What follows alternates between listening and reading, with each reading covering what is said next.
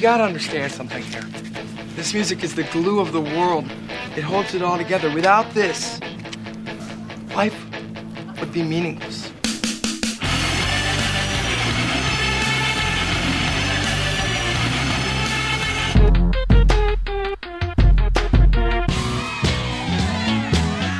What are you getting so crazy about? It's just music.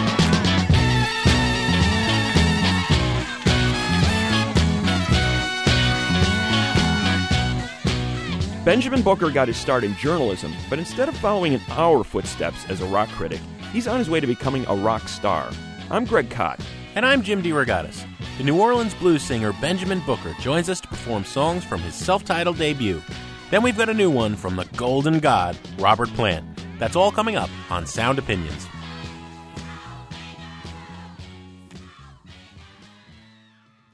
This is Sound Opinions, and later on in the show, Jim, we're going to talk about this new Robert Plant album. And I know people have been going on and on for the last few years about when is Robert Plant going to get back together again with Led Zeppelin. And frankly, I don't really care about Led Zeppelin anymore. I don't think Robert Plant does in terms of making new music that you can get excited about. Well, it could never be Zeppelin without Bonham. Exactly. But I am looking forward to new Robert Plant music because he's consistently challenging himself, whereas maybe like a new Jimmy Page album wouldn't get me nearly as excited. No. We're going to talk about that later on in the show, but first we've got some music news. I'm lightning on my face, and that's what they don't see. That's what they don't see. I'm dancing on my own. I make the moves up as I go, and that's what they don't know. That's what they don't know. Greg, I know that was a high point for you of the MTV Video Music Awards the other night. Taylor Swift singing Shake It Off. That is her vocal isolated. A website put her vocal minus the backing music out there to kind of poke fun at Taylor Swift. They did the same thing with Beyonce. Beyonce fared a little better. Her vocals sounded a little better. You know, I got some sympathy, though. I've been in the recording studio. You isolate anybody's vocals, and they don't sound that good without the backing track. So if Beyonce and Taylor Swift's vocals were naked, there was nothing as racy as last year's Miley Cyrus duet with Robin Thicke. That got the ire of parents groups, in particular the Parents Television Council, which urged MTV not to repeat the lasciviousness of Miley's twerking on this year's VMAs. And the Parents Television Council was happy about that, but still said there is a lack of positive messaging out there for women. There is still way more female sex than is healthy on the VMAs. But you take that out of the VMAs, I don't think there's anything left.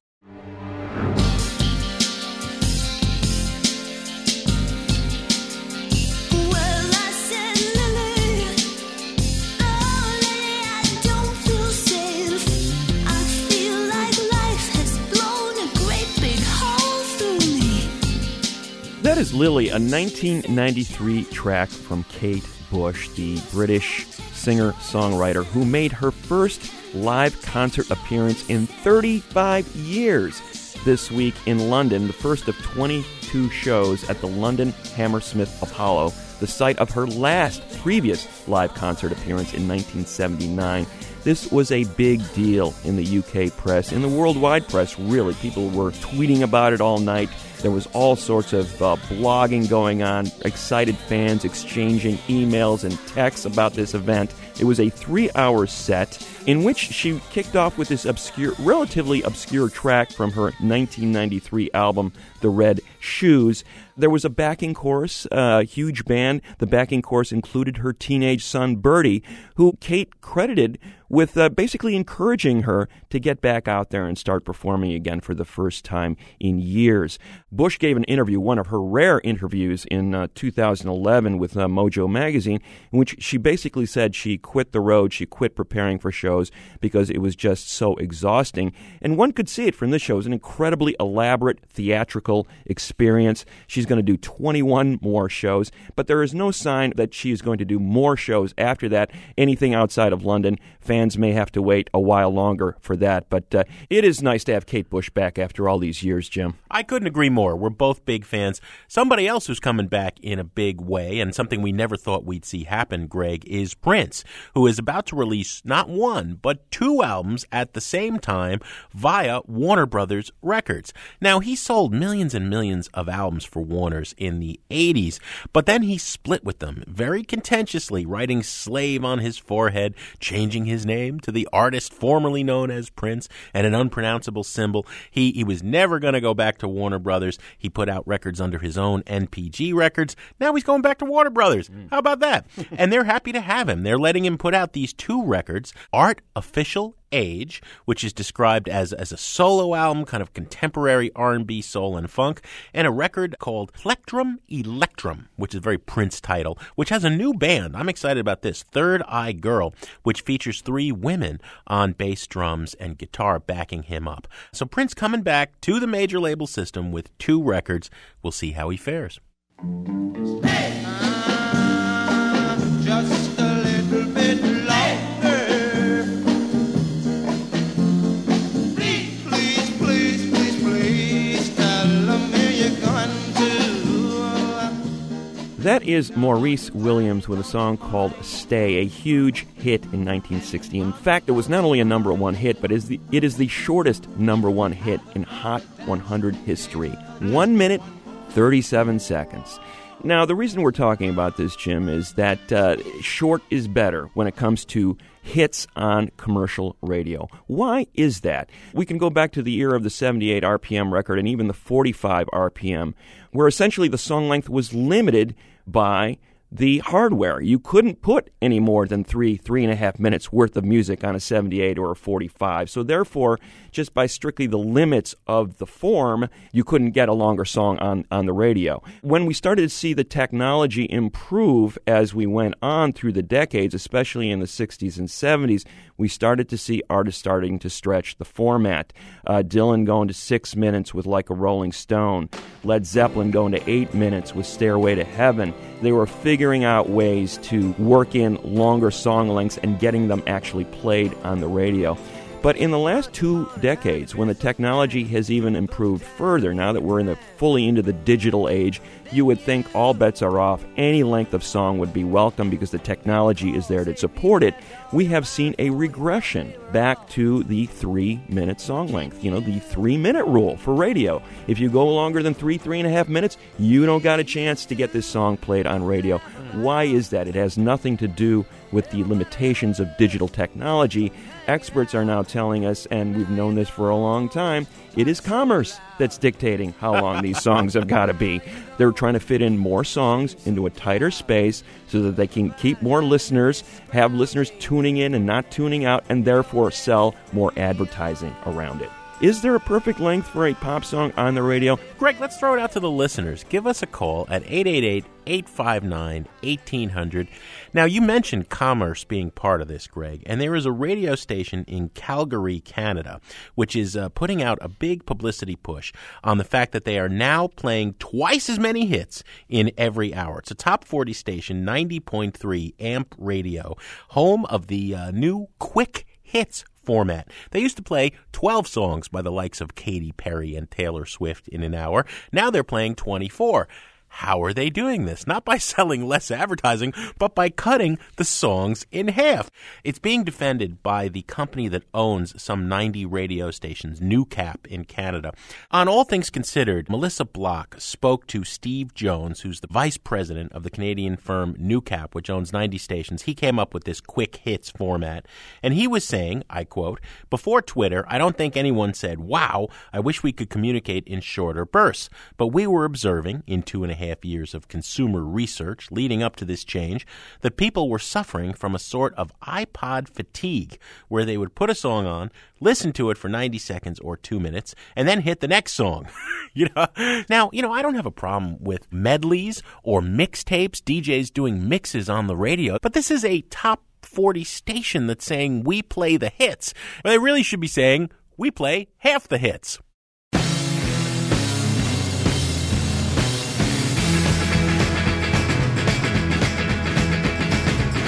Always working,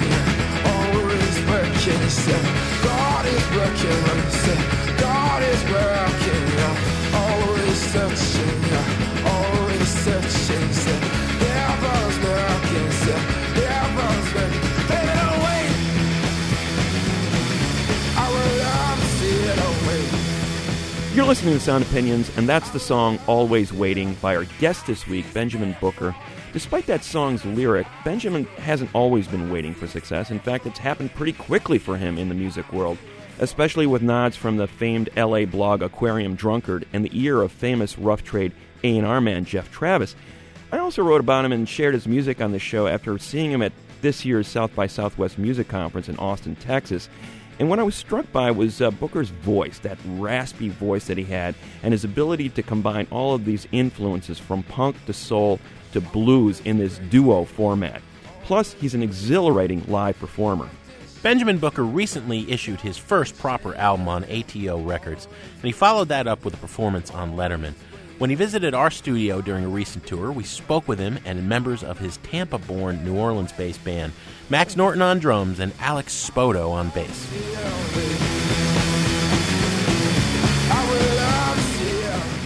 Tell us how you got started in music, because I've read the story of being 13 years old and a Jack White poster on your wall from a Guitar World magazine article, right? I think it was Guitar World, yeah. I think I wrote that article. Did you? I did the first big Guitar World feature on Jack White. Yes, I had that poster on my wall for a long time. But I didn't play guitar, I guess, play in bands for 10 years after that. Really? So you weren't one of these kids who just grew up playing the guitar? I played guitar at home, but I was too terrified to go out and play shows, yeah. What was getting you excited besides Jack White on the wall musically? I used to skate when I was a kid, so I listened to a lot of, 80s punk stuff, Germs, But that's an interesting confluence of people that seem to have figured into your music. I mean, Germs, Black Flag, Jack White, you've got this blues thing going on. How did you talk about that? Because the punk thing, first of all, precedes you by a couple of decades, and as well as some of the blues influences that you've talked about in your music. How did you discover this particular music? I guess I was just really obsessive about music. I did music journalism when I got to college, but I was just one of those people who would find out about a band and then go and find the 10 bands that they listened to and go back and back and back until there's nothing left. So what was the big light bulb moment with the blues? What said, oh wow, this music is speaking to me as this teenage kid growing up in Tampa? What was it about that music that was speaking to you, and who specifically was doing that? I went to a CD store and got a Robert Johnson complete discography. When we were growing up, I guess for the last 10 years, really, there's just been a lot of electronic music and really complicated stuff. And it was really good to hear just a guy and a guitar, So I'd be pulling into the school parking lot blasting that, and people were giving me weird looks. I can only imagine, man. I mean, so we're talking about roughly about 10 years ago, right? Yeah. So this is early 2000s. And, that stuff sounds positively primitive by the comparison to, the electronic Animal stuff that was Collector going or on. something. Yeah, sure. So did you play along with those records? Did you, were you playing guitar along with them, or how did that sort of seep into what you ended up doing stylistically? Well, there was also a lot of folk punk bands from Florida. There was a band called This Bike is a Pipe Bomb or Against Me. A lot of those bands were doing folk music, but amped up kind of stuff. And I think I really just took a lot of guitar playing from that kind of stuff. Wow, cool. We're going to talk some more music with Benjamin Booker in a minute, but how about a song, Ben? What are you going to play for us? We're going to do a song called Happy Homes first.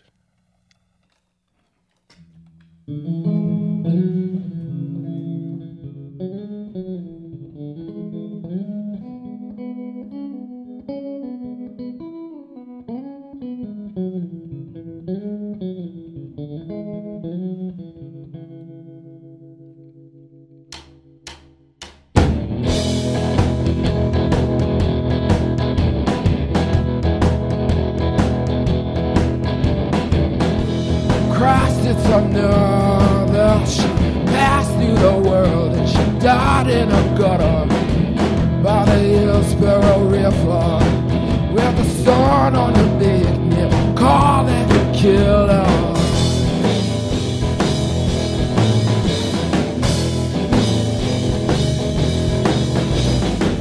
I've been thinking about her, right now I'm still thinking about her.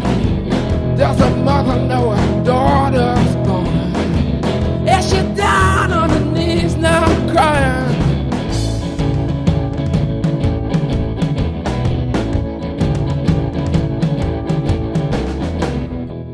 Alright, baby, rest your head now. We all end up on the side. And I rest your head now. We all end up on the side of the road, yeah.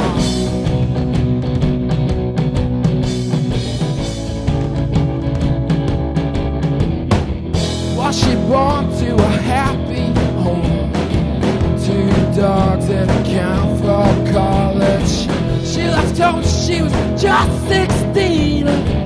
From the streets till the day I saw her.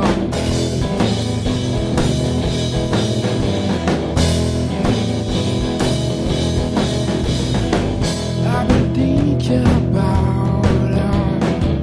Right now I'm still thinking about her. I can see her lonely face. Gotta walk this way out for her.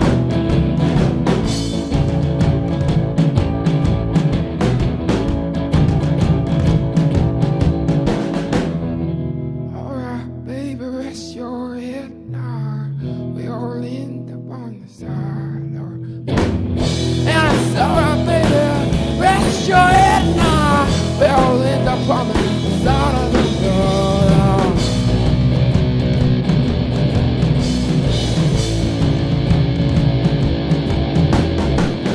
However, I need you, darling. Well, I hope that it's sooner than later. Sooner than later. However, I need you, darling. Well, I hope that it's sooner than later. Sooner than later. Is it safe for you now, darling?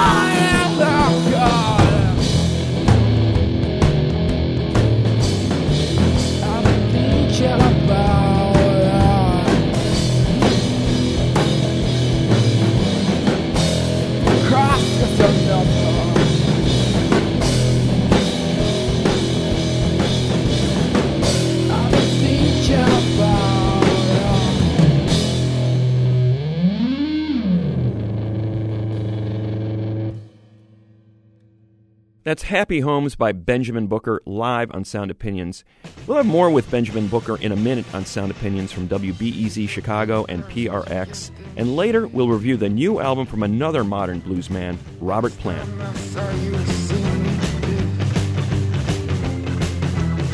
Did you get that scar? Did you get that bruise? You had it all, you just had to cheat. She don't mind the world when coming, but she ain't looking down the road. And she don't mind a lonely man, and she still mind not even for days. And you gotta find a better way. And you gotta find a better way. Where you walking now, where you wanna go. It's alright, girl, tell you no. I don't know what's going on in there, but I do know what's going on in there. She don't mind the world we're coming.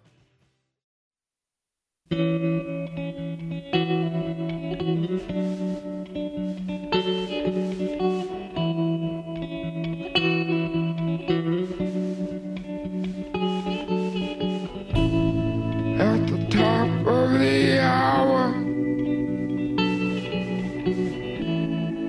today in my knees, little girl is shot down, but dying as she's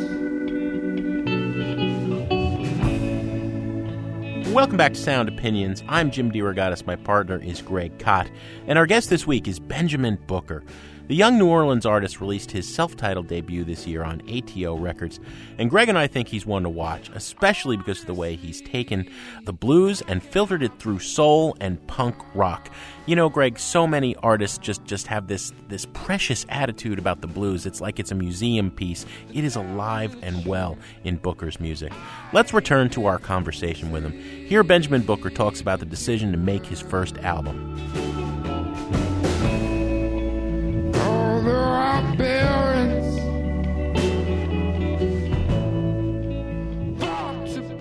Yeah, we didn't really go in with like a whole lot of planning on how we were going to do anything. Since you're doing analog, there's not like a whole lot of room to play around. It's mostly just live tracking. Like we play almost all the songs, I think, of one or two takes and just playing it live, and then we went back over and added some stuff. But most of the record is just getting in there, pressing play, and playing the songs, yeah. And most of these tunes you developed live playing with just you and Max on drums, right?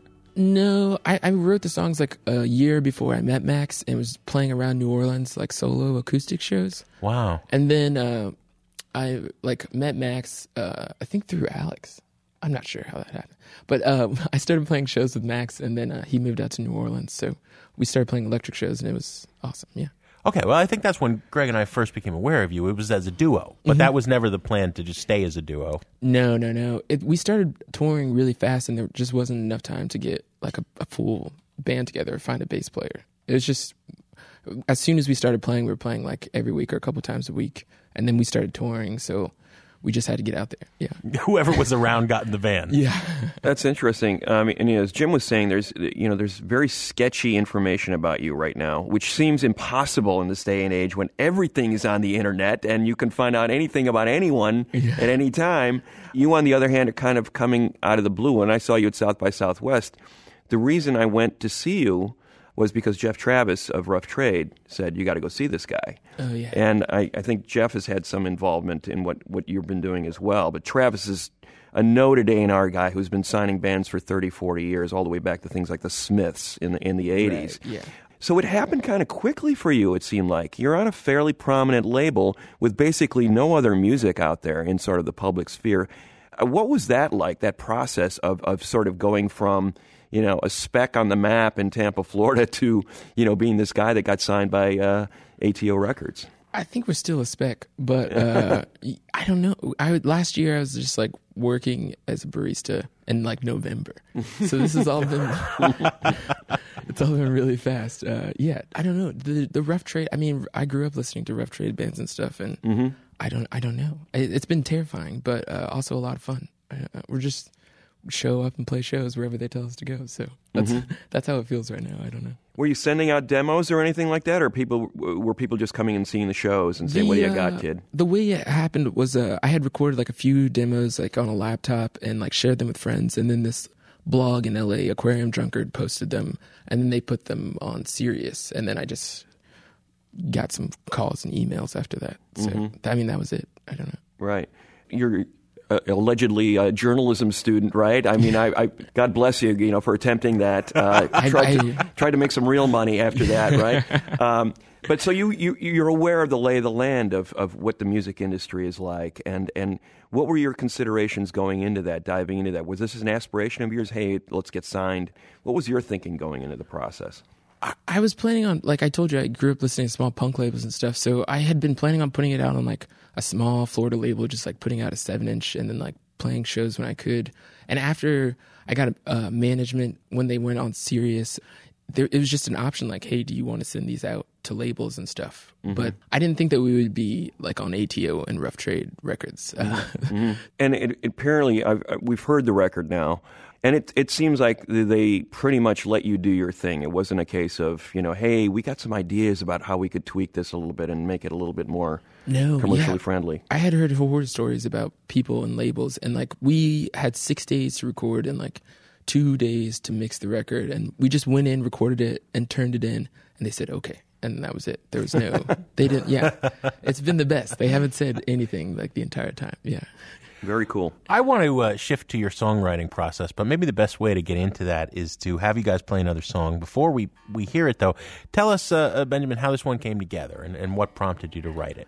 This was probably the first song that I wrote. I had gone to a hospital in Miami to visit a cousin that I had that was getting really sick, and he ended up passing away like a month later. But I guess doing something like that, the drive back was like, it makes you think about things, I guess, in your relationship to other people. And so I kind of got in a tiff with my parents and stuff on this like 5-hour car ride. I guess it was the point where I realized that like my parents are very different people than I am, and there's just going to be this generation gap, and I just had to live with that kind of thing, you know.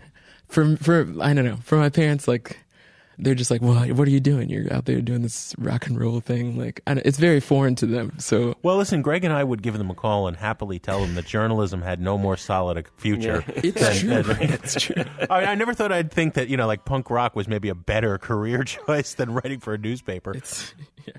So what is the name of the song, Benjamin? This song's called Have You Seen My Son?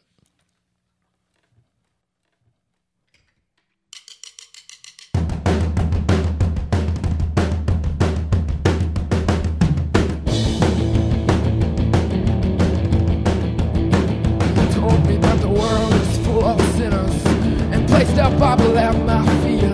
Oh, I could hardly understand you. Oh, I just learned that you might be. I heard that you were calling on the Lord, asking for answers for some relief. Heard that you were calling out my name, and you cried for a whole week.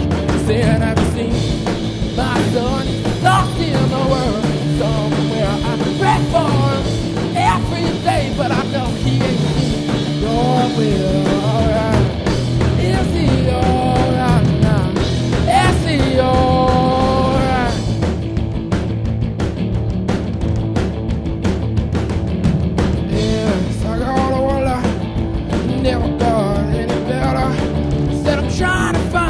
Truth in this world, I know there's things that you won't understand. I heard that you were calling on the Lord, asking for answers for some relief.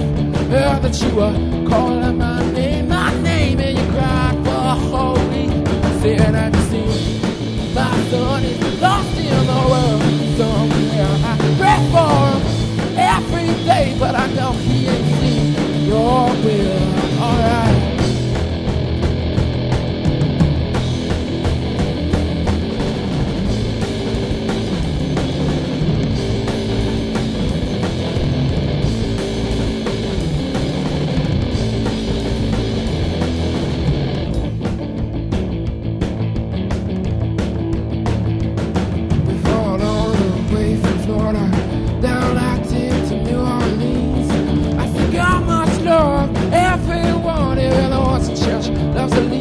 Say that when a mother loves a child, all she would do is these things. I know that I can never make it right, but it's hard to hear you say, have you seen my son? He's lost in the world somewhere. I pray for him every day, but I know he ain't seen your will. Alright, is he alright now? Is he alright?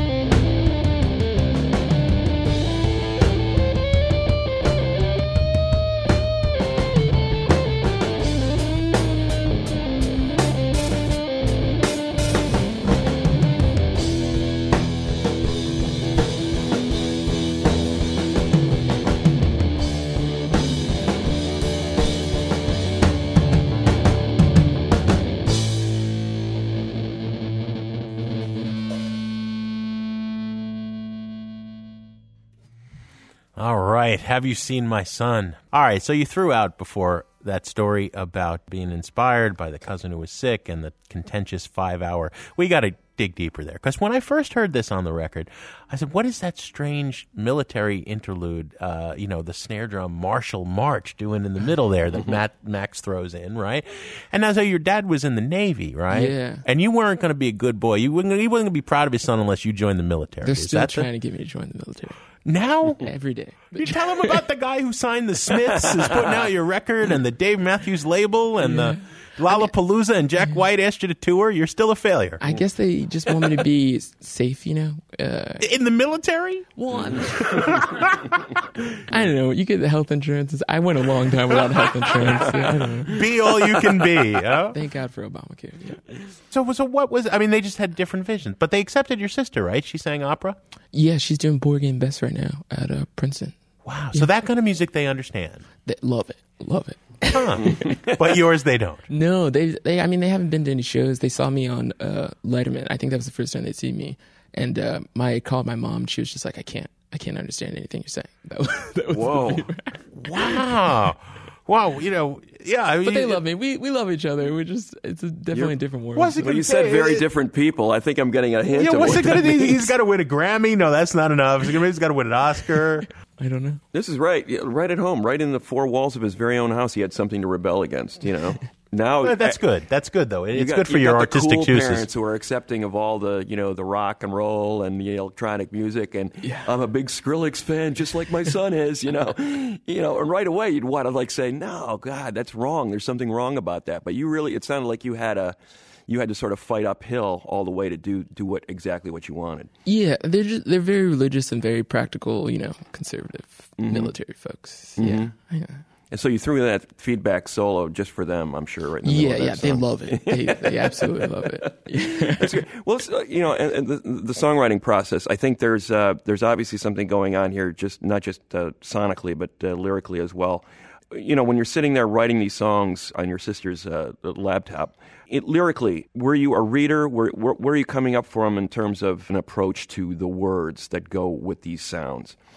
I mean, I guess I didn't want to try to be too cryptic or anything, and there had been a lot of authors, I guess, that I had been really into around the time that I was writing the songs. I was really into James Baldwin, who kind of had similar experiences growing up in the church, and then becoming a writer and traveling and doing all these things that are so far away from the background that he came from. You dabbled a little bit in journalism. Did you end up getting a degree out of college, or did you drop out? Oh, why would you assume that I dropped? Yeah. No, I finished school. Did you? That's really cool. Mm-hmm. It's one of those things when you realize, hey, there's no money in this thing, most people are kind of well, maybe I'll try to do something else, like be in a rock and roll band, I didn't do it immediately. I went to New Orleans. That's how I ended up in New Orleans. I just got a job out there working for a nonprofit. That was the only job I could get after school. Mm-hmm. Yeah. How did New Orleans? We've done a couple of interviews in the last 2 or 3 years since Katrina, of musicians who lived there before, musicians who gravitated there since, and all of them say it makes an impact on their lives and on their music. Oh yeah, definitely. I mean, I started writing maybe half the songs when I was in Florida, but then the other half in New Orleans definitely sound different. Probably inspired by.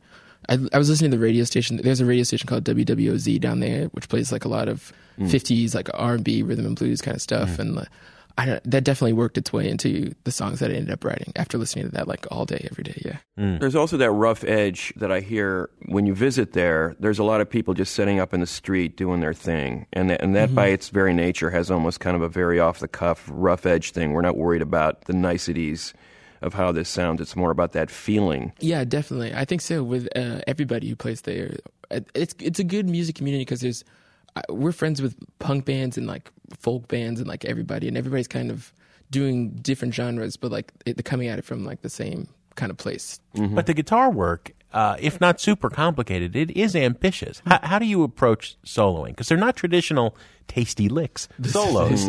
I mean, you're playing sounds and you're playing moods and you're doing these swooping kind of chords. I mean, I'm a pretty sloppy guitar player. When I first started playing, I was 13 or 14 and just listened to Nirvana and that kind of stuff. So if you listen to Bleach or one of those early Nirvana albums, that kind of sloppy soloing, I think, has probably worked its way into the songs. No, I agree. I think Cobain was very underrated. Somebody like Neil Young is somewhat underrated. He's a kind of a sloppy guitar player. But, when I'm thinking of, when you're talking about sort of bringing that sort of more sloppy, rough edge sound, the Mississippi Hill Country guys, those blues musicians had that feel. And to me, that sounds a lot more modern than maybe the more pure traditional stuff, like the Tasty Licks Eric Clapton approach. Sounds very dated, whereas these Hill Country guys with the drones and stuff like that sound very contemporary. Yeah, if you listen, even more recent, like we listen to Junior Kimbrough all the time. Right. It's got that drone and like just, they don't always hit like all the notes, but it's really cool. It's really cool. Yeah. And sometimes sound like three guys playing at once. Yeah. How about another song, Benjamin? Yeah, we'll do another song. Tell us what we're going to hear. This song's called Violent Shiver. This is the single off the record.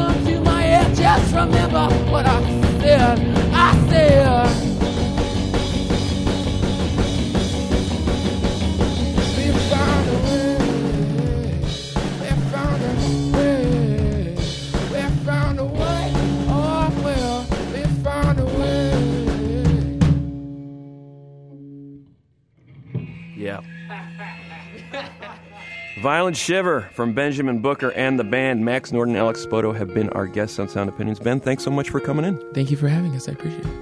I would listen to the radio if I like songs produced by 40-year-olds in high-tech studios.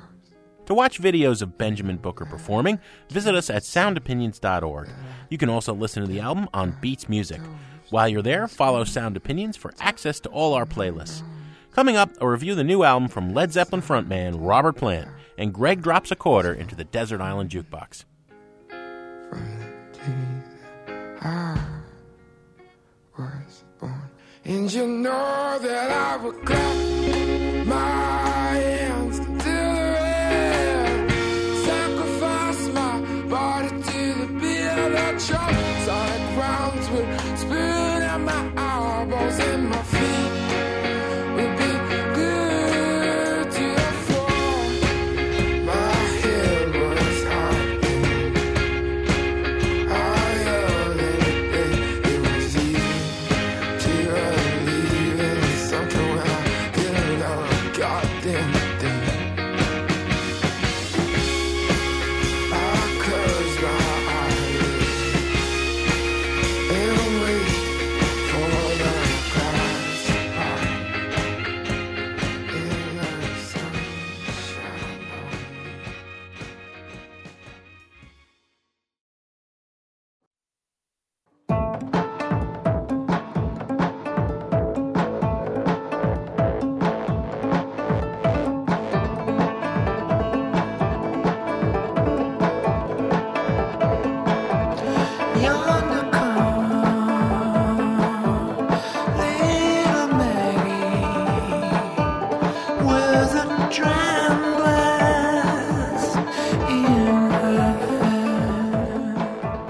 Welcome back to Sound Opinions. I'm Jim DeRogatis. We're here with Greg Kot, and that's a song called Little Maggie, the opening track on the new album by Robert Plant, Lullaby and, ellipses, The Ceaseless Roar. It's a pretty great title, Greg, right off the bat.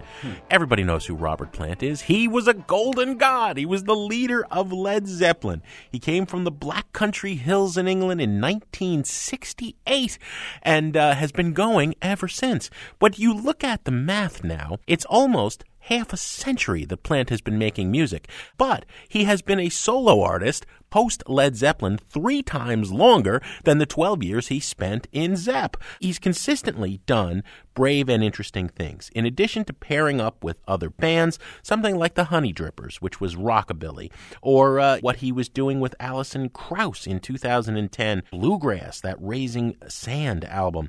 He put back Band of Joy, the group he had as a teenager before Led Zeppelin, and he's made a lot of solo albums. This is the 10th proper solo album, not counting all those other projects.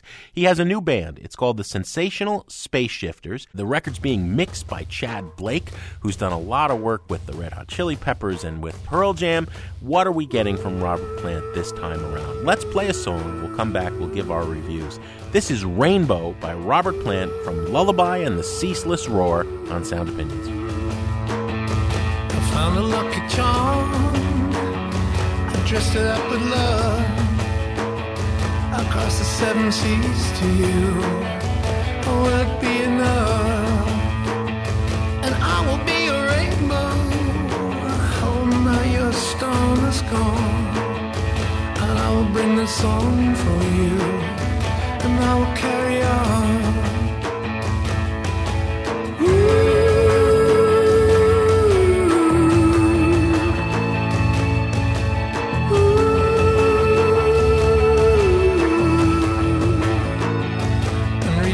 Stars in the sky above, I will bring their beauty home, the colors of my love, and I will be a rainbow.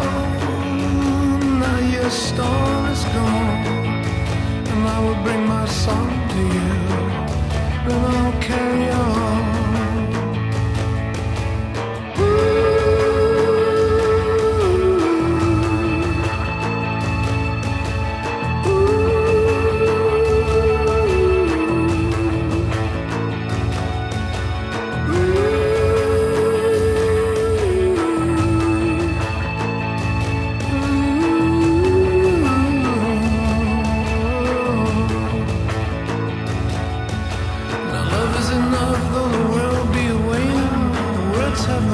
But the voice of complaining, my hands shall not tremble, my feet shall not falter, the void shall not weary, the fear shall not alter.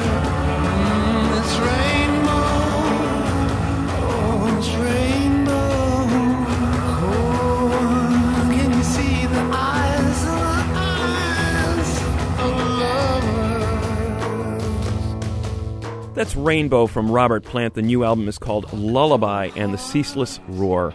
Plant, as you said, Jim, has been away from Led Zeppelin so long, and yet people keep pining for it. And I think yet here is another example of why I'm very happy with Robert Plant doing what he wants to do instead of talking about Led Zeppelin reunions. You can't go back. You can't go back. Absolutely, and he's making fascinating music on his own. He's got a great band here, the Sensational Space Shifters, he's calling them. They toured North America last year. I happened to see that tour, and it was quite extraordinary what this band was trying to do. One of his key collaborators in this band is a guy named Justin Adams, a multi-instrumentalist who has worked with the Saharan Desert Blues band Tinariwen, and he's bringing this West African sensibility into the band. There's also a Gambian musician in the band who plays this riti, or one-string fiddle, and you hear that combination of West African polyrhythms and drone with that southern blues sound that Plant loves so much, as well as the Appalachian influence, country music, another thing that he's been studying heavily over the last few decades. You know, people looking for the hammer of the gods are not going to hear it on these recent Plant albums. His voice isn't really in that range anymore, but he's singing with more tenderness, if I can use such a word to apply to Robert Plant. I mean, you heard hints of it even in Led Zeppelin. If you listen to like like Led Zeppelin 3, for example. The one thing I do miss is that when I saw this band live, they really could bring the more rockin' things to life as well. This album is more focused on the more contemplative, quiet side of their range, but it's still a very, very good record. I'm going to recommend it. I'm going to say buy it. I'll agree, Greg. It's definitely a buy-it record. I know what you're saying about the tender plant. He can't do the immigrant song anymore, you know what I mean? But why should he? He doesn't want to go backwards anyway. You and I grew up with Led Zeppelin. For God's sake, I have a Led Zeppelin tattoo, okay? But do we love Plant, the fact that he's continuing and challenging himself because we love Led Zeppelin? If we were 17 and heard this album today, would it do much for us? I don't know. He's gone to the Middle East before. He's gone to Africa before. He's gone to the hills of West Virginia before. I'm glad he's there. I'm really glad he's still making music, and he hasn't become a caricature of himself the way that Jimmy Page has. On the other hand, John Paul Jones is really still doing twisted and interesting stuff on the rare occasions when he does it. Them Crooked Vultures was really good, okay? I like this album, but I don't love it. So for me, it's a try it versus your buy it. I tell you, little buddy, this whole island is bewitched.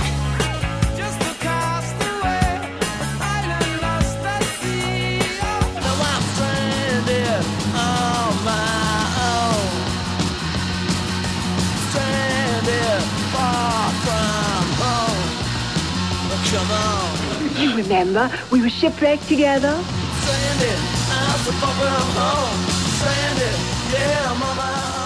As often as possible here on Sound Opinions, one of us likes to take a trip to the desert island and play you a song we cannot live without. Greg, what do you got for us? Jim, I'm experiencing a wave of nostalgia about the early 2000s, you know, that garage rock revival. Back in your youth? Yes, there you go. A lot of American bands, obviously, doing the garage rock thing, especially out of Detroit and New York City. But I loved that Scandinavian wave of garage rockers that were coming to the States around that time, especially from Sweden. There was bands like the Helicopters, who I loved. The Hives got a lot of attention around that time, deservedly so. I think they had a million-selling record in the States. But my favorite band of all that Scandinavian invasion was the Soundtrack of Our Lives. They were a band led by one Ebbot Lundberg, who had been in a number of bands in Sweden in the past, one called Union Carbide Productions that was an early punk band there. And when I first saw him at South by Southwest, I think it was around 2002, it was their first ever tour of the United States. They'd already had 3 albums out in Sweden, and they were being re-released here in the United States finally. He was wearing this white tunic. It was like this Scandinavian Messiah with this beard, and he was walking out into the audience, and it was a completely tongue-in-cheek take on a number of would-be rock messiahs, none of which I will name. You know, I won't want to name Bono in this particular segment because we don't want to talk about him right now. But Lundberg had it right. I don't think garage rock in particular, that wave of garage rock, did anything particularly new. But what they did well, when they did it really, really well, was combine the best elements of what had come before and create something fresh out of it. I asked Lundberg about his vision for Soundtrack of Our Lives. He said, "Are you a reader of Mojo magazine?" Well, that is what we are. We take the best of the past and put it together. He really had this idea that a lot of that had been lost. So he was taking elements of classic rock, post-punk, psychedelia, putting it together. And I think they really nailed it on their third and best album, Behind the Music, which came out in 2001 in Sweden and I think was reissued the following year in the States. Here's a track from Soundtrack of Our Lives, Sister Surround on Sound Opinions.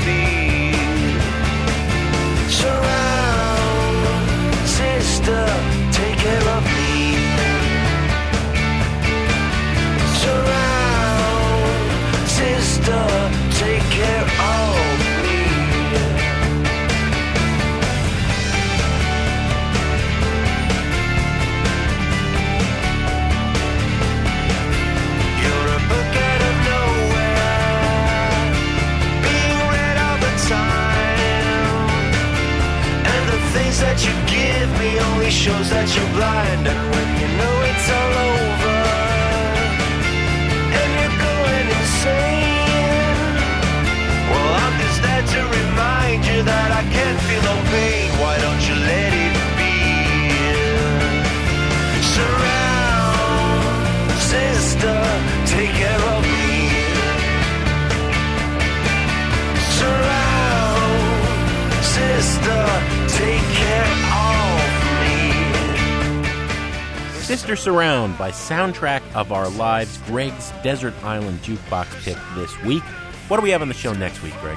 Next week, Jim, we have a show about the finest work songs of all time. Speaking of hard work, Greg, Sound Opinions is produced by Jason Saldana, Robin Lynn, and Anthony Martinez. Our intern is Sam Taylor, and we want to thank Mary Gaffney and Andrew Gill for their help this week.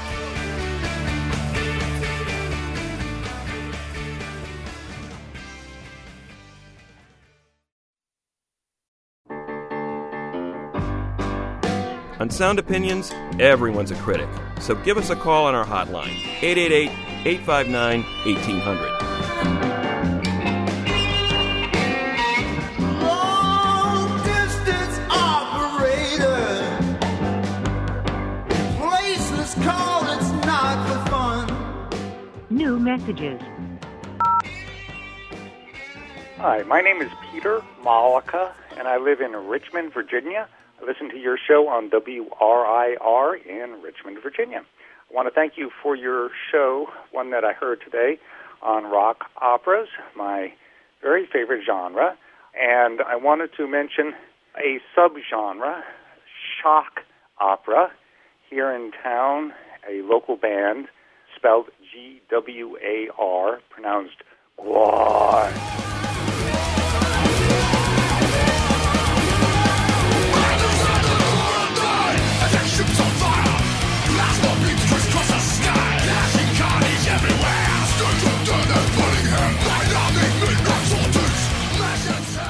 Has a 30-year-long theatrical show that will put any musicologist hard at work at figuring out. God bless Dave Rocky and Frank Zappa. Thank you for your shows. Remember, music is the best. Enjoy the day.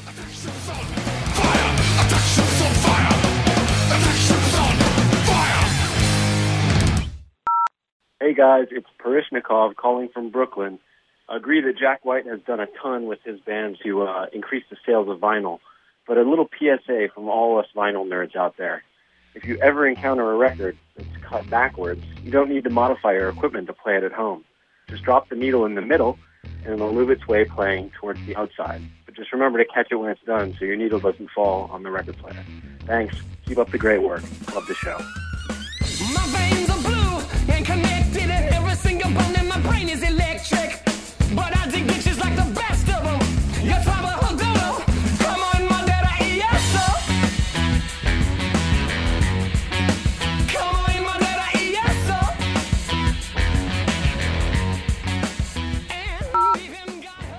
Oh, Greg and Jim, I've just listened to your New Wave show and focusing on the very fluff that you said you were going to overcome.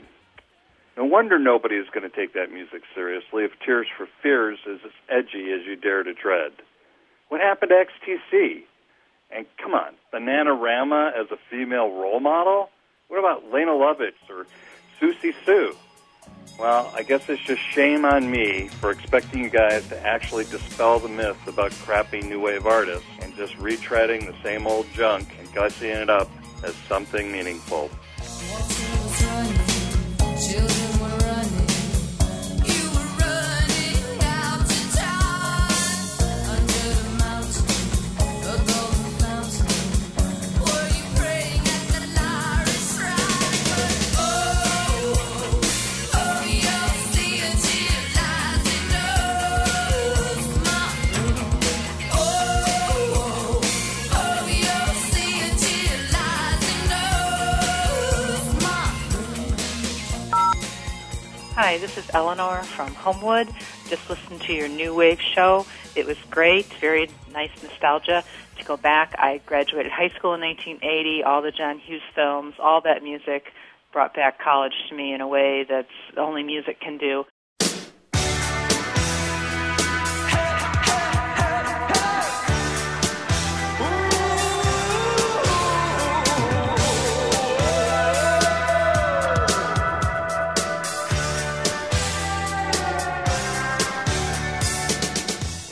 think the reason why New Wave didn't get respect was at the time, I think it was considered almost girly in a way. You know, we had the Southern rock and we had heavy metal and things, and I don't think that people were quite comfortable with the metrosexual aspects of New Wave. But believe me, the girls loved it, as I did. Thanks for a great show. Bye. That we were working on. Slow change may pull us apart. When a life gets into your heart, baby. No more messages. To give us your opinions on Sound Opinions, call our hotline, 888-859-1800. We'll be back next week with more Sound Opinions, produced by WBEZ Chicago and distributed by PRX.